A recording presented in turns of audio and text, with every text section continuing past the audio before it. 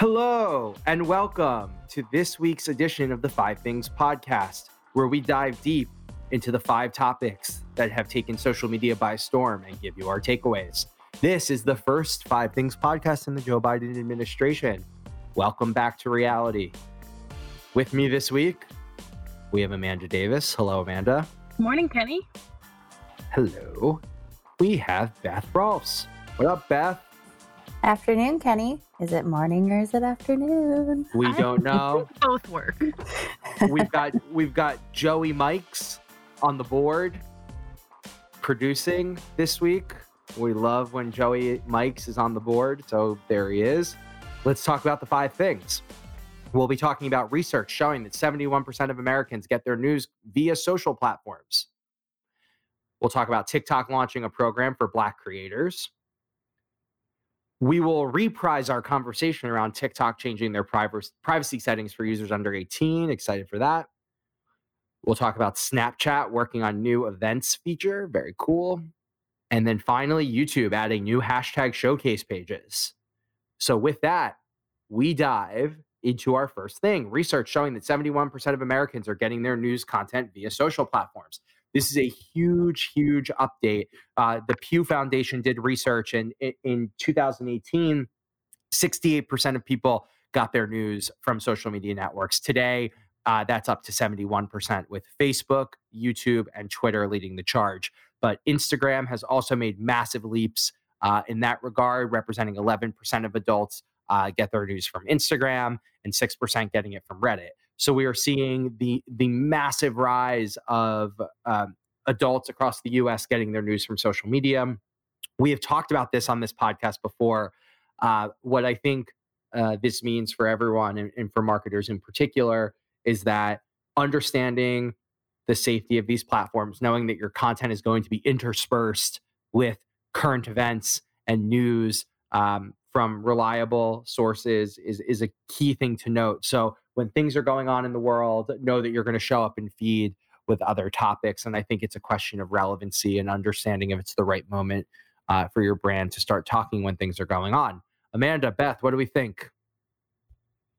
I think this is not surprising. I know I get a lot of my news from social media. I think, too, we're starting to see with the conversation we've been having last year around, shared responsibility of who is responsible for creating true, honest, reliable content on the platforms. It's creators, it's the platforms, it's brands, it's everybody that's playing there. So it's a little bit of that kind of reckoning that we're all responsible for how these platforms are used, including brands. Yep, I agree. I don't think this is surprising at all, but I do think it lines up with the need for the platforms to also make sure that content that's being presented as reputable news sites are actually coming from news sites, which they've already started to do, which is great. I know it's not in our interest to plug, but I'm going to plug my buddy Moshe Wanunu, one of the youngest executive producers of CBS Nightly News, but he is currently running an Instagram news network. You can follow him at Moshe, Mosheh. He's got some celebrity followers, and it's the quickest daily roundup of the latest hits in the news space. Good follow for all those out there. We move on. TikTok launching a program for Black creators. Amanda, what's the scoop? Yes. So TikTok just announced what they're calling TikTok for Black creatives, which is an incubator program. It's a kind of an open admission program where they're going to grant 100 Black creators on the platform access to things like community building forums, educational events with TikTok executives, motivational town halls, they said, featuring Black entrepreneurs and celebrities, and a small group's even going to get some money and some grants to pay for, production equipment, resources, content creation tools, etc.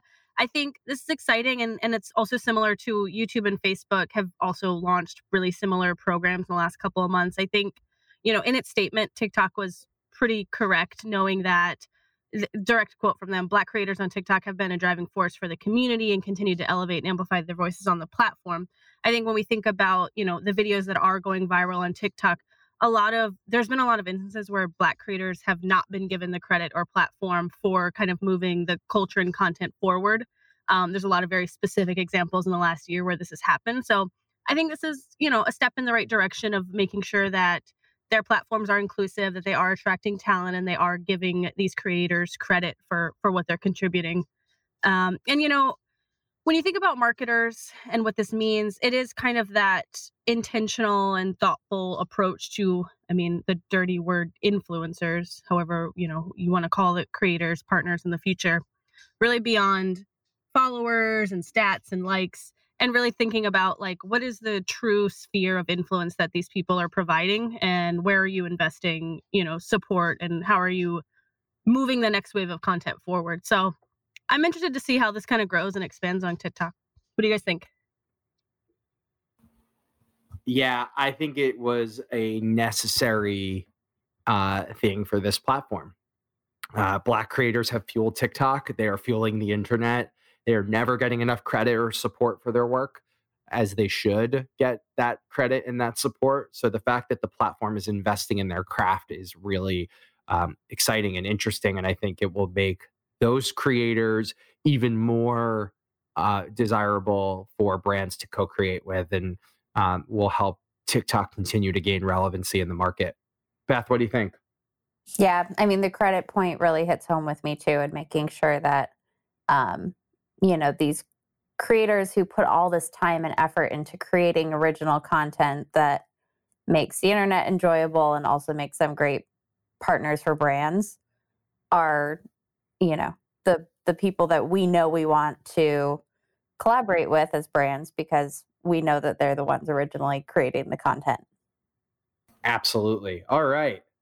We're cruising today. Beth, still on the topic of TikTok and something we touched on in last week's episode. Talk a bit about how TikTok has changed privacy settings for users under 18. Yeah, so this isn't super surprising given the fact that TikTok, last week we covered, was being sued by a 12-year-old user. So in response, and probably in response to also the 2019 FTC ruling against TikTok for data privacy for underage users, they have changed their account settings for 13 to 15-year-olds and then tightened control for all users under 18. So big news here. So for children ages 13 to 15 years old, all accounts will be set to private by default, and TikTok will turn off the ability to have your account suggested to others, which means that this will allow users videos to only be seen by people they approve as a follower, and it limits their account from kind of becoming or being recommended anywhere else in the app. They also will now be able to choose only between friends and no one in terms of who can comment on their videos. The everyone option for these 13 to 15-year-olds will be totally removed. And duetting and stitching features will also be removed for accounts 13 to 15-year-old. So some pretty big changes there. And then for users 16 to 17-year-olds, the duet and switch accounts will be set to friends, and they'll only be able to download videos created by users 16 and over. So they don't have access to content created by anyone under the age of 16. And downloads of their own videos will be set to off by default, but they can enable this to be on if they choose. So hopefully we're all tracking that. The big takeaway is if you are 13 to 15-year-old on the account, you basically can interact with your friends and no one else. And some of the capabilities are being totally removed to them, which is interesting because if we think about like Charli D'Amelio, she's now 16, but she's been big on TikTok as someone who's under 16, and she would not have gotten to that level of success and fame if her account was not being able to be followed by others. So what do you guys think? Amanda, what do you think? I think you bring up a good point with Charli. And I think, too, it starts to beg the question of, like, the the ease of getting a platform and getting an audience and getting famous, for lack of better words, is changing in that way. And I think it's also too, it's a testament to how complex these audiences are getting on social platforms. You know, a couple years ago, you might think Snapchat is for X age demographic and Facebook is for a different one and TikTok is for another. But as kind of these start to become really, really crossing all of the age thresholds and kind of the audience demographics there should be care taken and specificity given to how each of those groups of people interact on the platform. So I think it's right. And I'm glad to see some proactivity versus the past approach of pretending that there were not, you know, underage audiences on some of these platforms. So I'm interested to see how it lends itself to creating new creators and influencers here. I think the key with all of this is, and Beth, I think as we advise clients more and more, it's that these channels are not just like set it and forget it. There's an active management, there's an active understanding of the rules and the terms and conditions. And it's incumbent on us to constantly keep our finger on the pulse of these things because we need to ensure that brands are safe on the platforms that we recommend for them. I think it's a great move for TikTok to protect their user base. And really, TikTok's in its infancy. So to continue to see it evolve like this is really great. Yeah. The one thing I will say is there's a way around this for young users. It's by lying about their age. And which, by the way, yeah, that is a timeless national pastime, global pastime of kids lying to their parents about their age. So and adults lying about their age. We all lie. Yeah. Great bunch of liars. All right, Amanda, talk about Snapchat working on their new events feature. All right. So this feature was actually discovered in my favorite way, again, with some reverse engineering and a new patent and all these kind of secret covert updates. But what Snapchat is calling events, again, a really original name. It's basically a sticker that users can add to their stories that gives information about an event, you know, time, date, address, etc. The way that you would use any of the other stickers in your posts. People can click it and learn more about the event, share it. Any videos and photos that are uploaded during that event will kind of all be kept in one place. The really easy way to think of it is very similar to the Facebook invite way back pre-pandemic, which I think was an unsung hero for grassroots and like local organizing. I think the use of how people utilize Facebook invites became really important, especially right before the pandemic and during it. So I think this is really interesting, and I'm curious to see how brands can leverage it. I mean, there's a lot of questions about how, you know, can small businesses use it to bring people into their shop when, you know, we're all back to real life again? Are there ways that businesses can use it as kind of a marketing option and promote their location as a meetup spot, things like that? But it's very early on, and it's kind of a new feature that we haven't heard much from Snapchat about the intention of. So curious to see how this kind of grows and becomes a feature. Yeah, I think we're starting to see Snap take the mantle and try to figure out how to create moments for brands and people to come back to the platform and use it. Whether it's the evolution of the camera, creating things like events that drive, you know, must-see moments, investing in creators so the content's good. This is a natural, awesome step for them. I think it works. You know, it's not earth-shattering, but it's structurally correct. I'm also curious how this might, and maybe I'm going out on a limb here, might lend itself to more of these like digital events that we're seeing on the rise when we think about like these shared experiences on, you know, Fortnite or Minecraft or any of these kind of open world platforms. Like, could Snapchat, could SnapNap Maps be the next place that these events are happening? I'm not sure exactly what's in their plans for this year, but I can see this kind of creating a physical moment online in some way that people can experience together too. Cool. Yeah, absolutely. Yeah. Beth. Yes. Take us home and talk about YouTube adding new hashtag showcase pages.